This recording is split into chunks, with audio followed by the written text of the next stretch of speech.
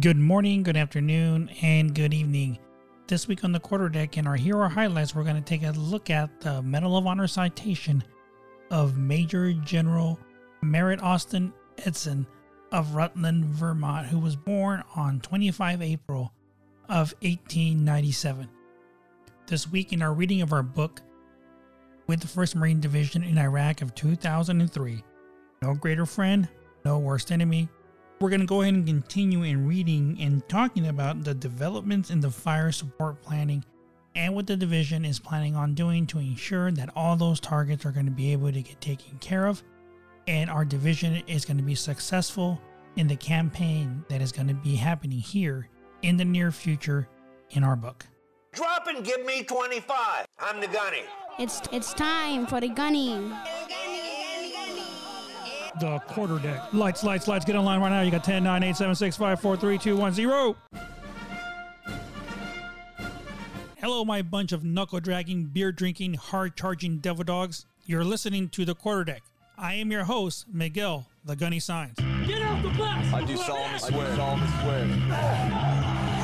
That I will support and defend The Constitution of the United States. against all enemies, foreign and domestic.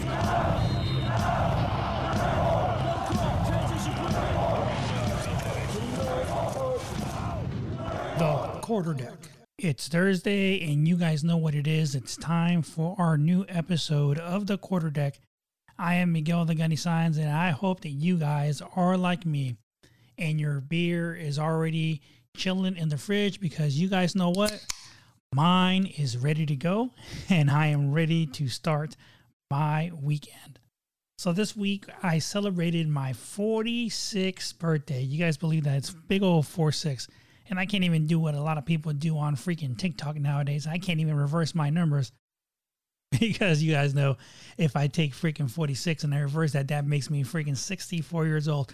No offense to all my listeners that are up there in the 60s, you know, like I tell you guys all the time. I don't like to say that we're getting old. We're just getting a little bit more seasoned in life. So I don't want to be extra seasoned just yet. I'm going to be just a little extra crispy. I don't want to be super, super crispy in life just yet. And with that, my wife, she's very, very creative. She's very creative when it comes to anything dealing with arts and crafts or anything dealing with any kind of stuff like that. A couple of years back, she took a course at Michael's, I believe. They offer courses on learning how to do things, but she took the courses, the first 2 courses on how to make cakes. So she knows how to make cakes from scratch, and the fondant and the little decorations, all those things. So she's very creative with that stuff. For my birthday on Tuesday, what she did was she went and bought a cheesecake, one of those big cheesecakes that they sell at Sam's Club. And she also bought some cheesecake cupcakes that they sell in a little canister of 8 that come along with it. So she took the cheesecake and she surrounded it with the cheesecake cupcakes. Very, very creative. And she knows that I love cheesecake, so she, you know, didn't even tell me she went and got that stuff, because she kept asking me, like, so what do you want to do for your birthday? And honestly, you know, I have no idea. Don't know what I wanted to do. My birthday, you know, I look at it sometimes as it's just another day. It's another typical day. And on my birthday, you know, not only do I share my birthday with my dog Gunny, because he turned 2 years old as well. So we were celebrating his birthday with a cake as well. But also on the 20th is also the day that one of my Marines was actually hit with an IED. You know, he was just injured. He didn't lose his life or anything, but that's something that we share in common that day. So it is my birthday, but it's also his birthday of life that day, where, you know, ultimately he did end up losing one of his legs, but he's still here with us. So sometimes it's kind of difficult to just kind of remember, you know, my birthday, and it kind of makes it seem like, you know, I don't want to be selfish. You know what I mean? I don't want to be selfish in the fact that I'm celebrating, here I am celebrating my birthday and stuff, and I have the memories in my head of the same things that occurred on that same day on my birthday. Now, honestly, you know, is that a way that I should think? You know, yes and no, I think is the right answer to that, because that's something that occurred to me, to him, on that day every single year, and that day is always going to be there. It's always going to be stuck there in our lives for everything that we do. So it's very, very important. You know, and that leads into dealing with a bunch of the mental health stuff that we deal with every single day. There's so many veterans out there, so many service members that are out there, that deployed to Iraq, to Afghanistan. Now the Marine Corps is kind of turning more into a peacetime Marine Corps. And during that time, from 2003 on until all the service members were taken out of Iraq and Afghanistan, all the Marines knew was a combat environment. That was the kind of environment. It was always a go, go, go environment, being on the alert constantly all the time. And that's something that not easily you can just turn off right away. And a lot of people have that misunderstanding, I guess you could say it that way, that they wonder, why do military service members act a certain way when they're here, when they know that there's nobody here that's going to hurt them and stuff, but they just don't understand. In my mind, I just don't have a feeling that they get quite the understanding on what emotions, feelings, and things go on in the life of a service member that has been down there in a combat environment. Now, when I think of a combat environment, not necessarily do you have to be getting shot at every single day, because there are Marines that deployed that went to a combat zone. Now, they did not directly engage in any kind of combat. Does that make him any kind of less of a service member or less of a Marine? No, in my mind, no, it does not. It's just simply that they did not, I won't say they didn't have the opportunity, but their units weren't there and they weren't directly in the actual fight of getting shot at every single day. And that is something that, with my unit when I was down there with Bravo Battery 110 over there in Kajaki in Afghanistan in Fob Zerbugi, we dealt with that kind of stuff every single day. So we dealt with everything from IEDs to RPGs to mortar fires on a daily basis. And to me, that became normal. That was a normal issue and normal thing that I'm used to.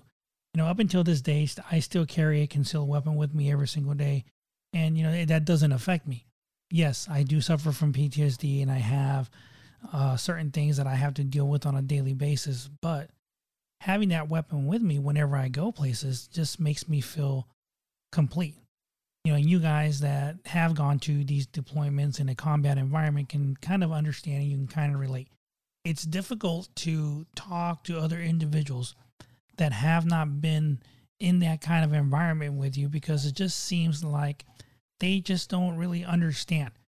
They don't understand your feelings and your emotions. To them, it's just like, okay, yeah, whatever, you're not there anymore. You're here. So who cares? God damn, I care.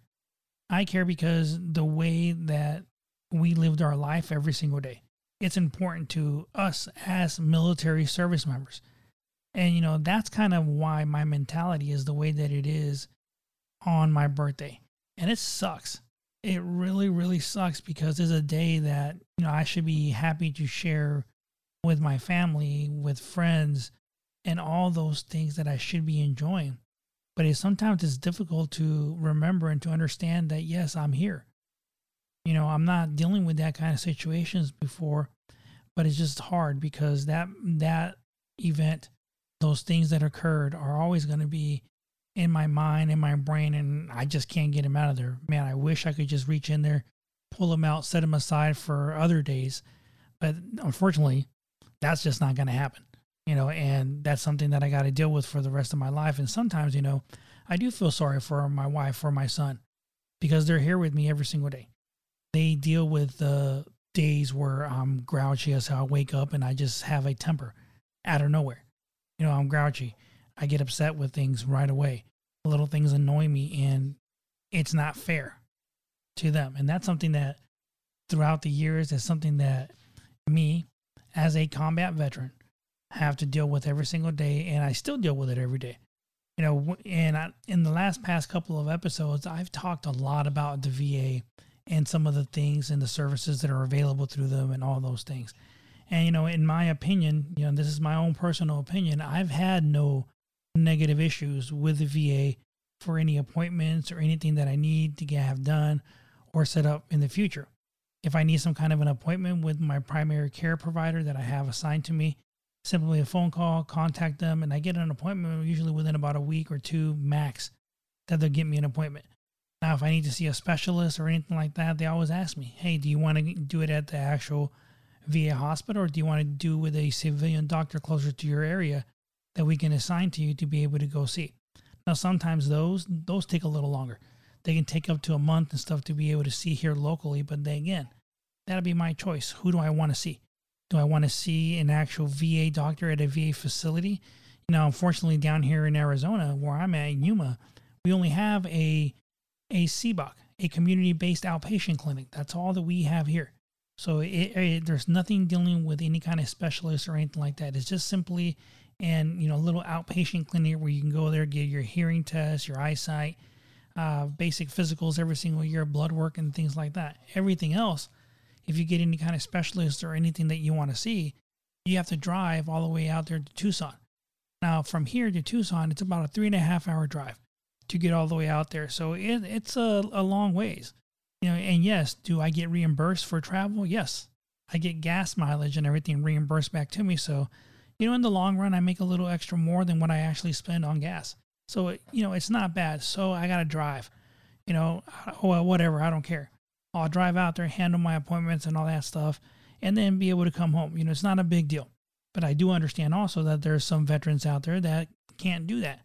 They can't drive all the way out there to wherever they got to go.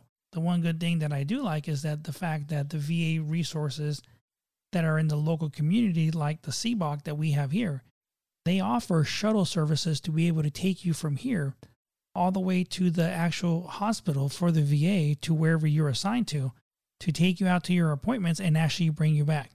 And that is something that I'm not sure if a lot of veterans are aware of, that they do have the capabilities to get transportations for those things that they have that are service connected.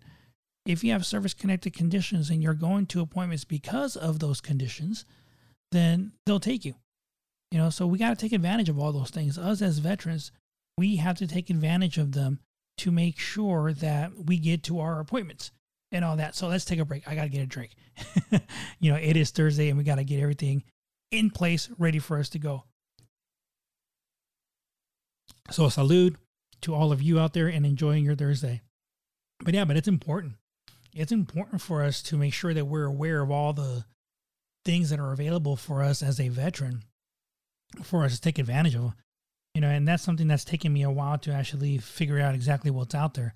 And I'm not only saying that because, as you guys know, I did work for the VA as a contractor, as a VA benefits instructor aboard here at the air station in Yuma, teaching all the separations classes, the TAP classes for the Marines as they're getting out, and teaching them about all the VA benefits and everything that's available for them once they get out. Now, yeah, it's good. I got all the information. I taught all those classes for over 7 years. So I'm aware of all the things that are available out there. And that is why I always make myself available for any veteran that may be having any kind of questions, dealing with anything with their disability claim, or just simply getting information about the VA or anything in their community that they can actually receive because of the service-connected disabilities that they have. Because if you're aware of it or not, remember that every state also has different benefits that a service-connected disabled veteran can qualify for benefits in their state because of their rating. Now, every state is different. Some states require you to have 100% rating in order for you to qualify for any of these additional benefits. And a lot of those include, don't forget, property taxes. Your vehicle registrations fees can be lowered, can be cheaper than, what you pay every single year. And my gosh, nowadays, a lot of these friggin' states for you to register your vehicle to get your tax for your, depending on how new your vehicle is, it can be anywhere from $30 to freaking $500 to pay for a single year of having your tags in order for you to drive your vehicle. So it's expensive. And, if you're a service-connected veteran with service-connected conditions and you meet the requirements for your individual state, you can apply for that benefit to be able to see if you qualify for it. And it's going to allow you to, save money. And that's the ultimate thing that we want to do. We want to make sure that we're able to save money. Because now that a lot of individuals, a lot of veterans are getting out of the service, or you're just simply a veteran already and you're out, you're not making the same amount of money that you were making on active duty. your base pay is completely different now. So you're not making that money. And you got to remember that. And for me, man, it was a freaking culture shock. Once I retired and after my terminal leave ended and I received my last active duty paycheck, the next one for my retirement pay, good gosh, I couldn't believe, how much of a change that was going to be of what I was going to be making. So I'm like, damn, now I got to get a job. And I can only imagine how that is for, the service members that get out after 4 years, 8 years. You don't retire and don't receive a retirement check once you get out of the service. Dang, it must be freaking hard.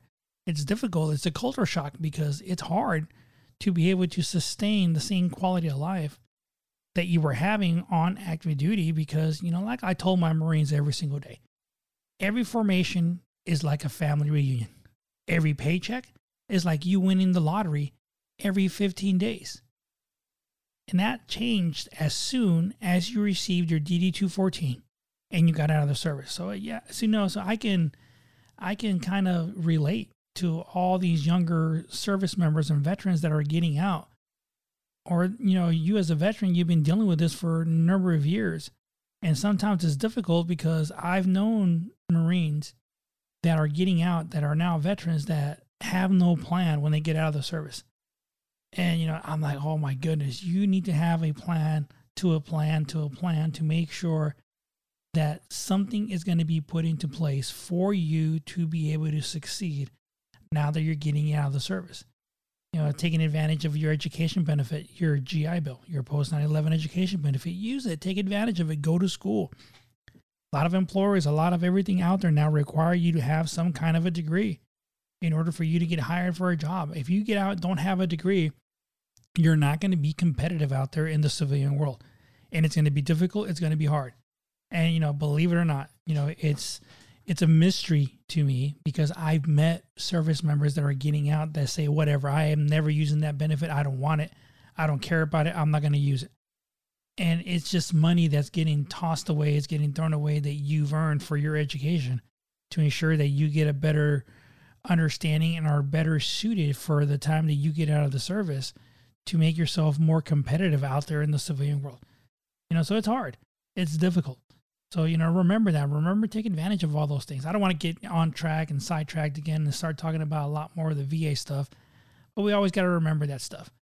Remember it. It's there for us to take advantage of it and everything and all that. So let me tell you guys a little bit of something. Since I retired out of the service and everything, a lot of veterans deal with the kind of issues. Mental health is a big thing. So for me, if it wasn't for my wife, I probably would have never even gone to the doctor to deal with my PTSD issues because, from the nightmares to anxiety to depression, all those things just built up and added up even worse once I actually got out of the service because, I'm on my own now. I don't have other Marines that I can actually talk to on a daily basis and help me deal with some of the issues that we're going through because they can relate because they were there in that same kind of situation. So now that kind of puts you alone. You're by yourself and you're dealing with these things on your own. So it is hard. Because even till this day, it's very difficult and hard for me to actually sit down with my wife and tell her about some of the things that occurred down there when we were on deployment, some of the things that we did. I mean, to her, in her mind, she thought that we were down there staying like a hotel, just going out doing things and helping people. And that was her mentality and the picture of me being deployed out there. Now, have I really painted a picture to her to let her know exactly what we did? No. But I did show her pictures of where we were living, where we were staying, things like that. And then she was like, oh my God, I thought you were staying somewhere nice and everything. And, so she kind of got a better picture and a better understanding. But that's as far as I went. And, and I just don't feel comfortable yet to let her know, what we dealt with on a daily basis just yet. Eventually, I think I'll get to that point, but I'm not quite there yet. And for me, like I said, since I retired, dealing with the PTSD, I've been very grateful that the VA has, put me in a group, talking to a wizard. I talked to a wizard for actual, like my mental health stuff, at least for every 2 months now. It started out that I was doing it like every 2 weeks. Every 2 weeks, I was sitting there having appointment after appointment after appointment.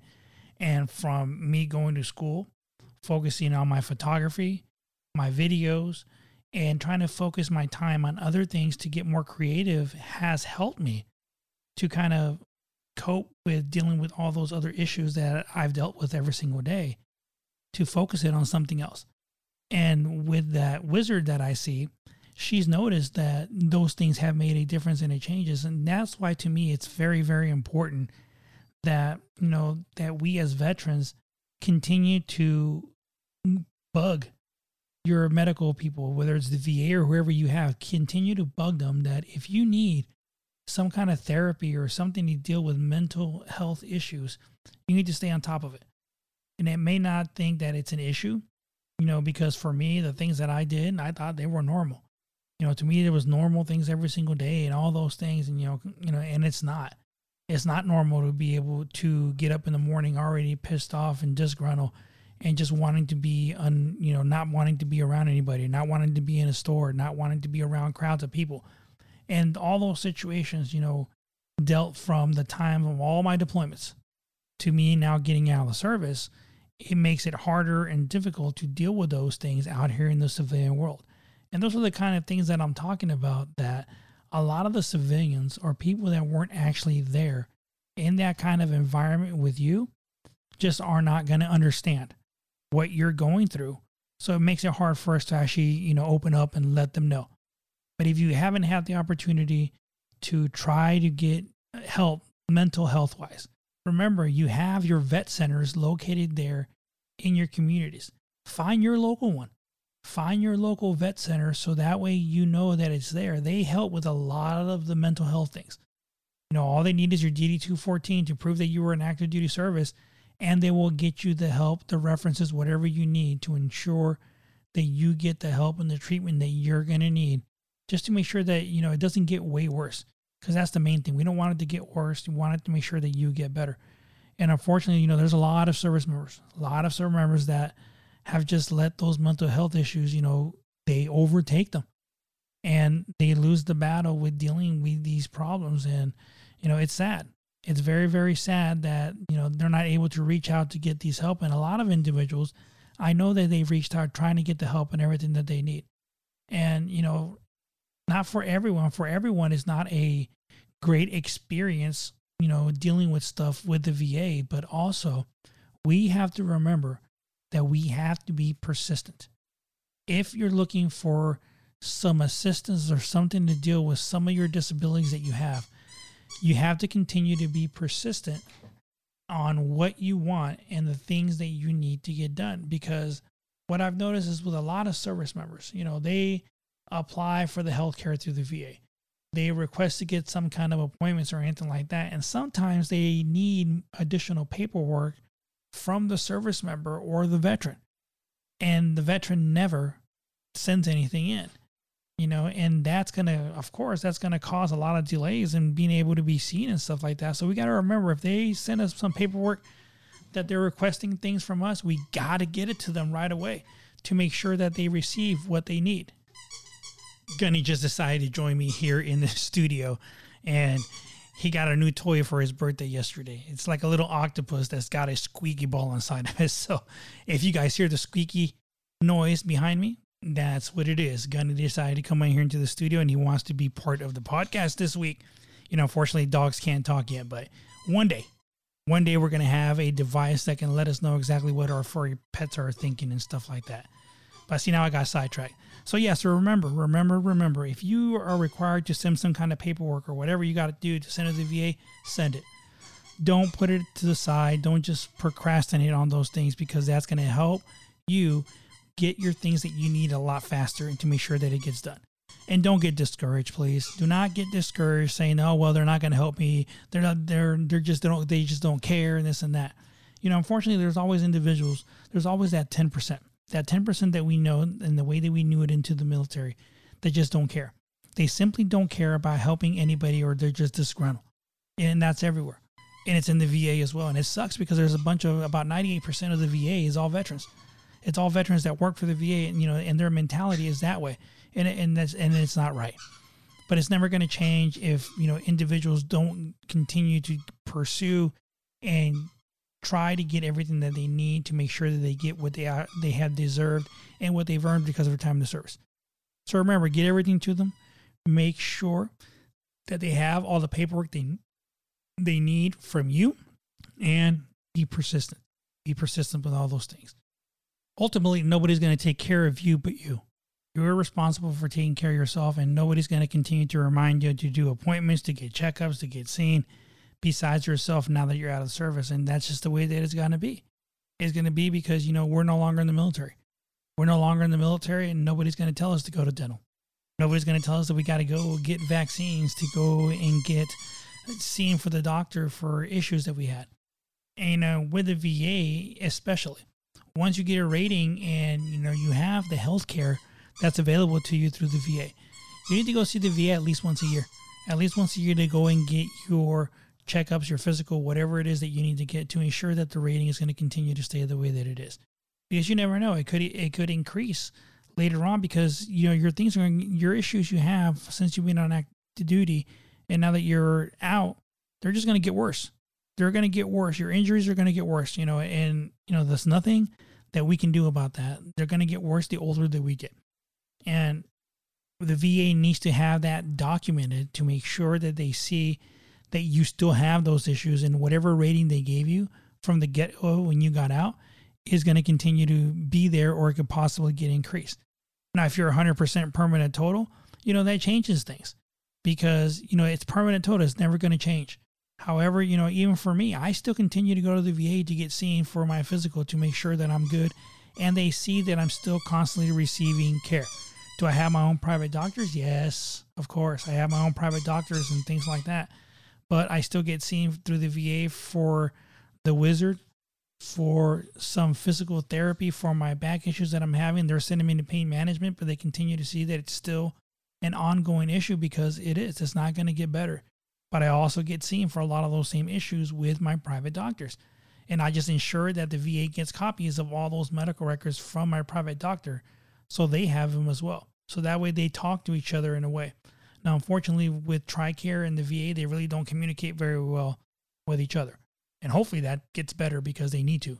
They need to work together as a Department of Defense and a VA department, both parts of the government, to make sure that veterans that are retired and so forth are taken care of, to make sure that they continue to receive everything that they need. So remember, take care of yourself. Ensure that you submit any paperwork that you need. Enjoy your time with your family. And don't forget that today is Thursday, and it's time to field day and get your nasty rooms clean. Get ready for inspection so you guys can get a good early Liberty call tomorrow. Are you looking for a photographer who can capture the most important moments in your life? Look no further than Miguel Saenz Photography.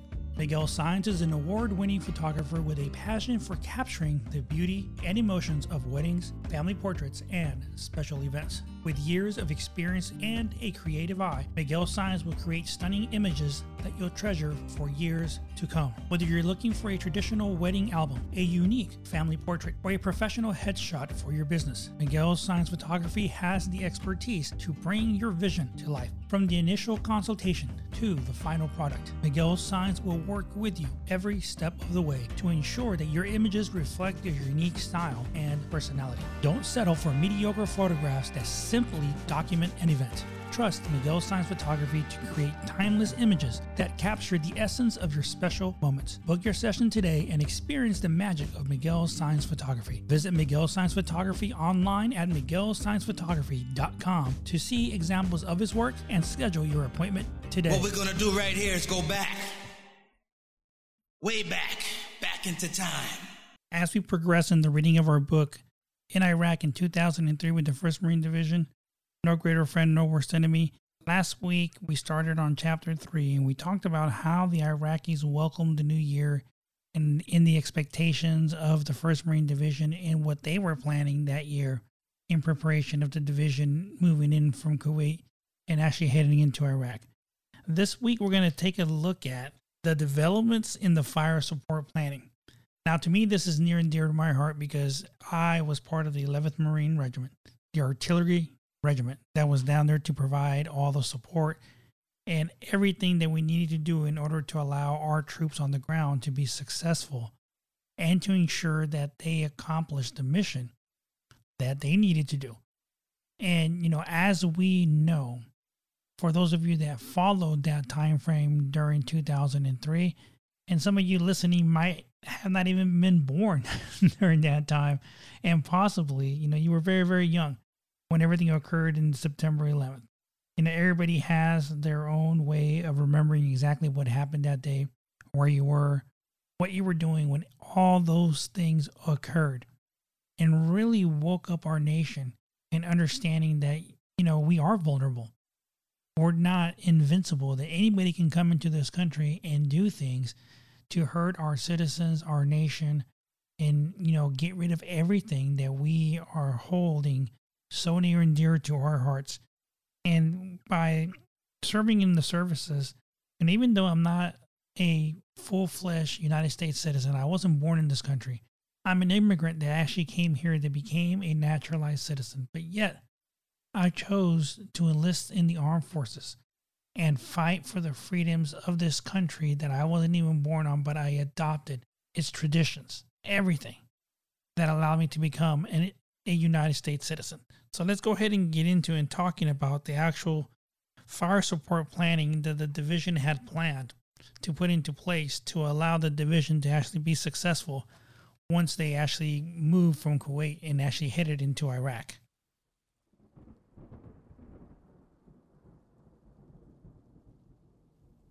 The division became familiar with the kill box system, a geographical reference established by the Combined Forces Air Combat Commander, or the CFACC.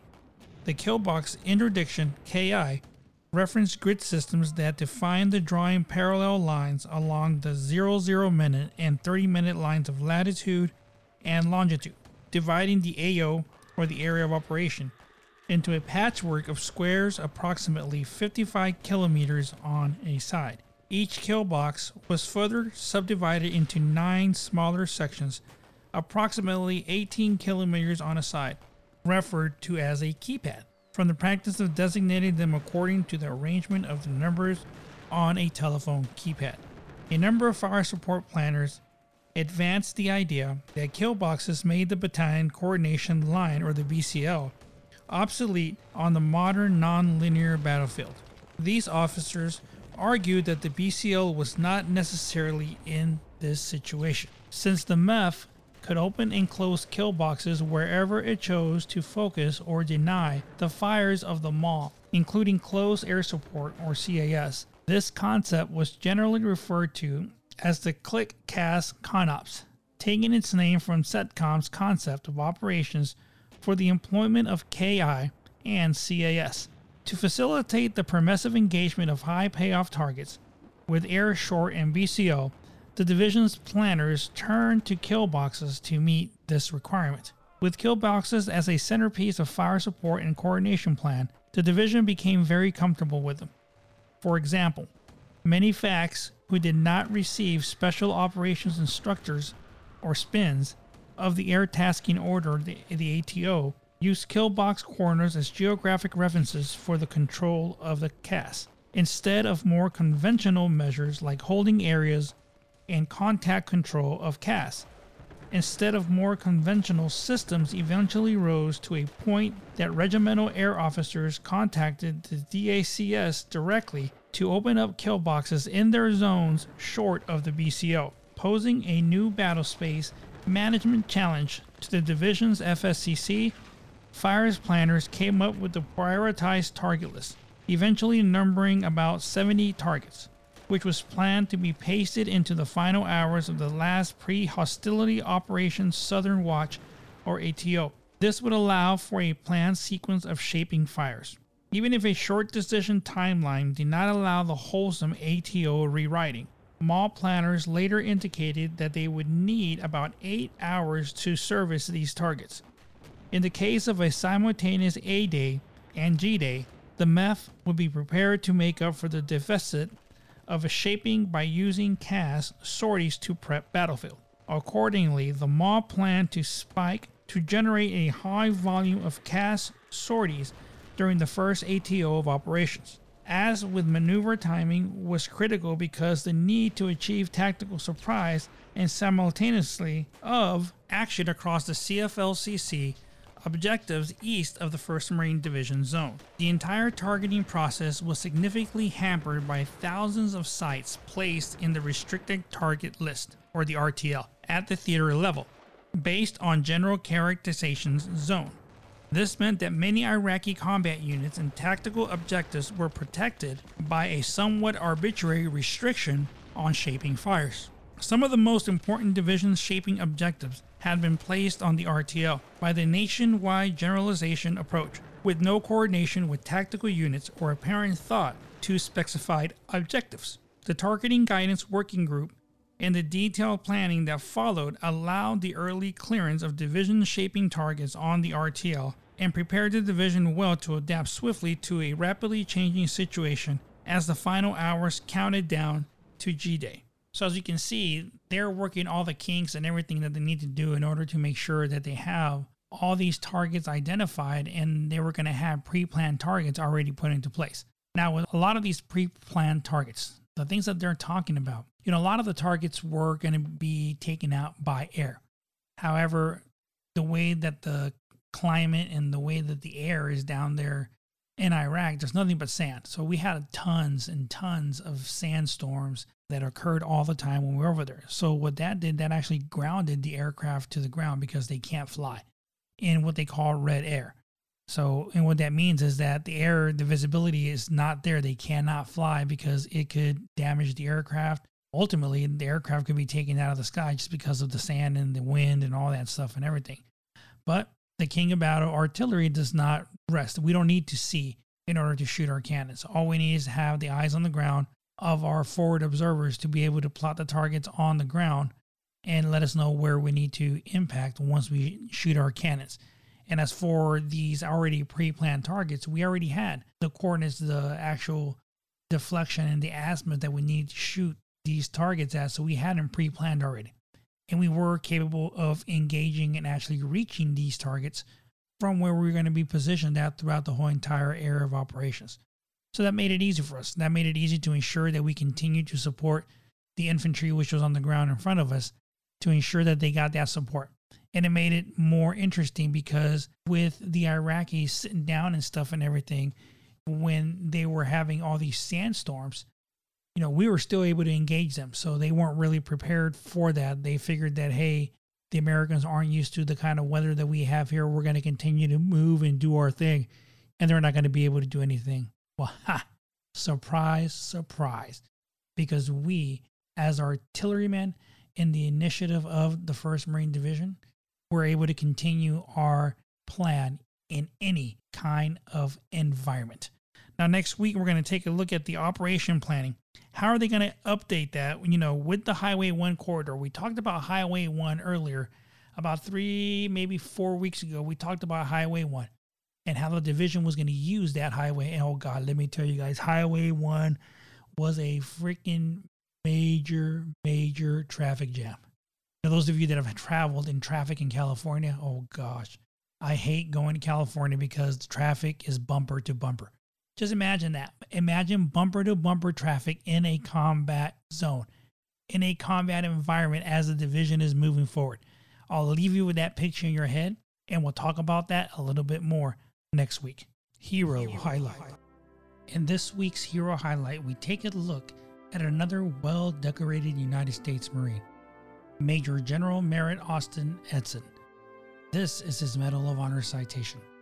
Major General Merritt Austin Edson, known as Red Mike, was born in Rutland, Vermont on 25 April 1897 and reared in Chester, Vermont. He attended the University of Vermont for 2 years. Military service interrupted, however, on 27 June of 1916. Private Edson of the 1st Vermont National Guard Regiment was sent to Eagle Pass, Texas, for duty in the Mexican border. He returned to the university in September of 1916, but joined the Marine Corps Reserve on 26 June the following year. Thus began a career which was to be characterized by its diversity and distinguished even by the high standards of the Marine Corps. He was commissioned a second lieutenant in the regular Marine Corps on 9 October 1917. In September of the next year, he sailed for France with the 11th Marines. This regiment saw no combat, but during the last 6 months of his European tour, Second Lieutenant Edson commanded Company D, 15th Separate Marine Battalion, which had been organized for the express purpose of assisting in the holding of a plebiscite in Schleswig-Holstein, Germany, owing to the failure of the United States to ratify the Treaty of Versailles. This mission, however, was never carried out. Following the end of World War I, he began a diversified series of assignments that were to qualify him for the high commands he was to hold in his later years. Promoted to First Lieutenant on 4 June 1920, he spent the 2 years at Marine Barracks, Quantico, Virginia, as the Adjutant Registrar in the fledgling Marine Corps Institute. His efforts greatly contributed to the organization and establishment of the University of Marines. This was followed by a short tour in Louisiana guarding the mail. His interest in military aviation then prompted him to apply for flight training in Pensacola, Florida. He earned his gold wings in 1922. Soon after, he was ordered to the Marine Air Station at Guam. Here, he had his introduction to the semi-tropical islands of the Marianas, with which his name was later to become so closely linked. Upon his return to the United States in 1925, First Lieutenant Edson first looked an extensive course in advanced aviation tactics at Kelly Field, Texas, and then attended the company's officers course at Quantico, Virginia. He graduated with the highest grades ever attained by any student up to that time. For physical reasons, however, First Lieutenant Edson had to give up his flying status in 1927 and revert to ground. He was then assigned to duty as ordnance officer at the Philadelphia Navy Yard. Late in the same year, he was ordered to sea duty as commanding officer of the Marine Detachment on the USS Denver and was promoted to captain on 21 December 1927. During her service in Central American waters, Captain Edson's detachment was ashore in Nicaragua during the period of February 1928 to 1929 in command of 160 picked and specially trained Marines. He fought 12 separate engagements with the Sandino-led bandits and denied them the use of the Poteca and Coco River valleys. Here, he received his first Navy Cross for actions in which his exhibited in coolness, intrepidity, and dash so inspired his men that the superior forces of bandits were driven from the prepared positions and severe losses inflicted upon them. From a grateful Nicaraguan government, Captain Edson was also awarded the Nicaraguan Medal of Merit with Silver Star. In September 1929, Captain Edson returned to the United States and was assigned as tactics instructor to the fledgling Marine lieutenants at the basic school in Philadelphia. Upon detachment from the duty, he became Ordnance and War Plans Officer at the Philadelphia Depot of Supplies for the next 4 years. This ordnance duty was not new to Captain Edson, who was closely associated with the development of small arms marksmanship within the Marine Corps. In 1921, he had been a firing member of the winning Marine Corps team at the national matches at Camp Perry, Ohio. In 1927, 1930, and 1931, he served with the rifle and pistol teams as assistant coach. During the regional matches of 1932 and 1933, he acted as team coach and captain, respectively. Upon the resumption of the national matches in 1935, he was captain of the Marine Corps National Rifle and Pistol teams of 1935 and 1936, winning the national trophies in both years. After short tours at Parris Island and Marine Corps headquarters in Washington, D.C., he was enrolled in the senior officers course at the Marine Corps schools in Quantico, Virginia in 1936. He was promoted to major on 9 February 1936. Foreign duty as operations officer with the 4th Marines in Shanghai, China from 1937 to 1939, enabled Major Edson to observe closely Japanese military operations. This knowledge thus gained stood him in good stead during the Pacific War. His second tour of duty at Marine Corps headquarters began in May of 1939 when, as Inspector of Target Practice, he was in a position to stress the importance of every Marine being highly skilled with his own individual arm. He was promoted to Lieutenant Colonel on 1 April of 1940. In June of 1941, he was again transferred to Quantico to command 1st Battalion, 5th Marines, which was redesignated as the 1st Separate Battalion in January of 1942. The training exercises which he conducted in the succeeding months with Navy High-Speed Transports, APDs, led to the organization of the 1st Marine Raider Battalion in early of 1942. This unit was a prototype of every Marine Raider Battalion formed throughout the war. He was promoted to Colonel on 21 May of 1942. Colonel Edson's introduction to the Pacific Theater of Operations began with the overseas training of his Raider Command in American Samoa. On 7 August 1942, the free world was thrilled by the news that his Raiders, together with the 2nd Battalion 5th Marines, had landed on Tulagi, British Solomon Islands. 2 days of severe fighting secured this strategic island.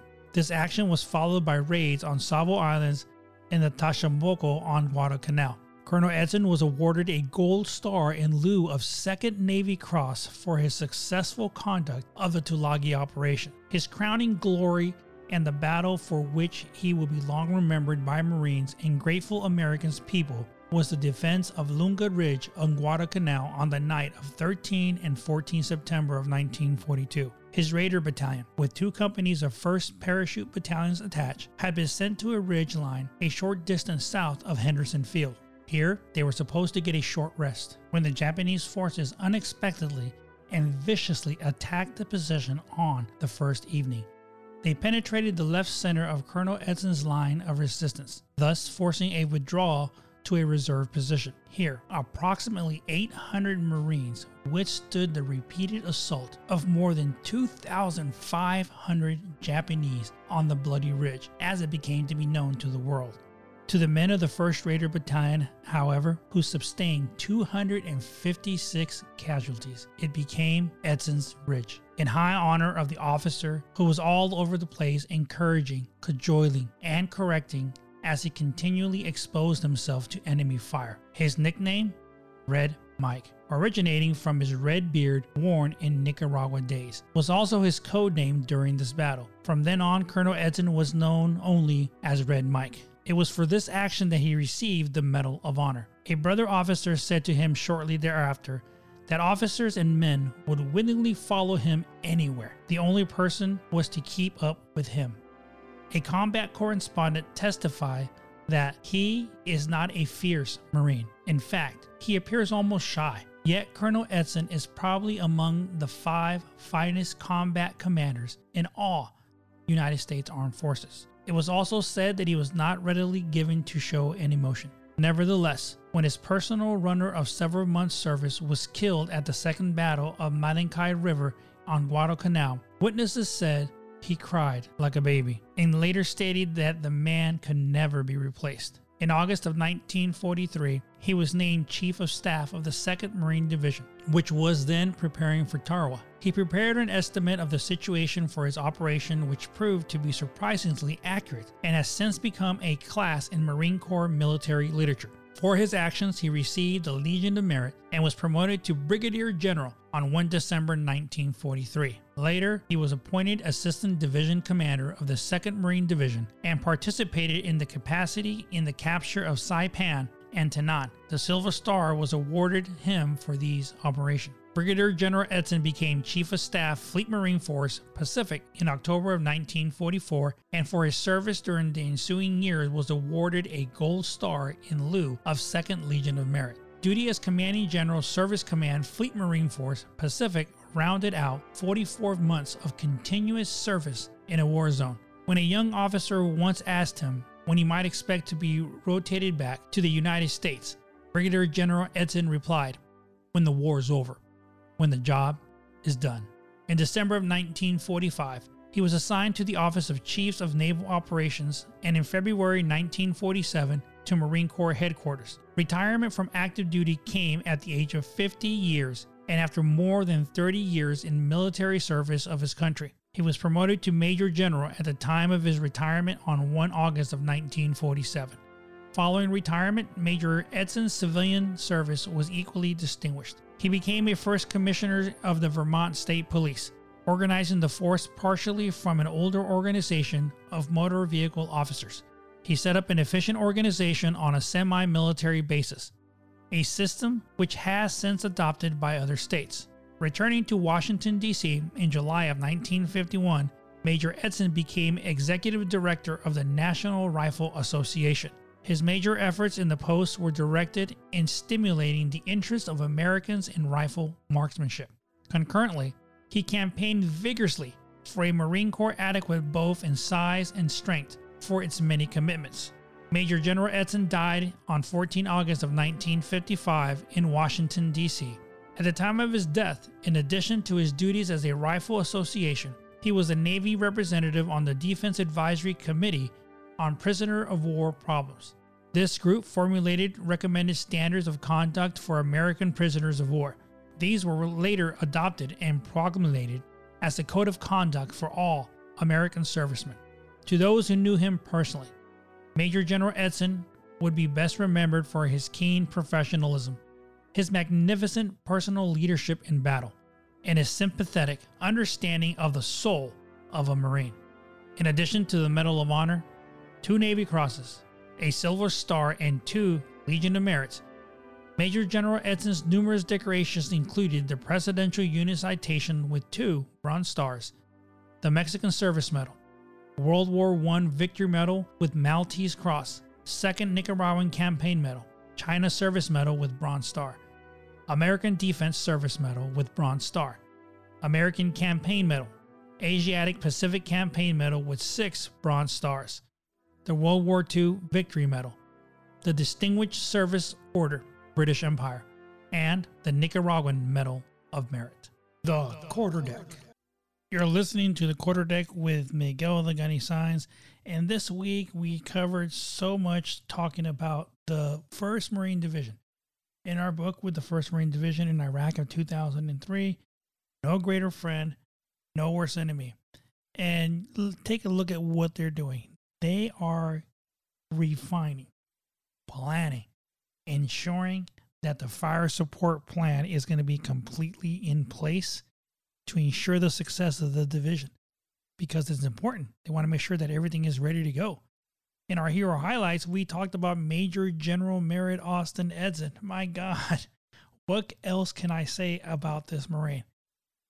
The things that he did, not only through combat, World War I, all those things in World War II that he was so successful in, that after he completed his 30 years of active duty service, he continued to do things out of the military, police, working with the Navy command, all those things, outstanding things that he did himself to make sure that way after he is no longer here, that the things that he was proud of, that he wanted to ensure that were left for the Marine Corps, were there.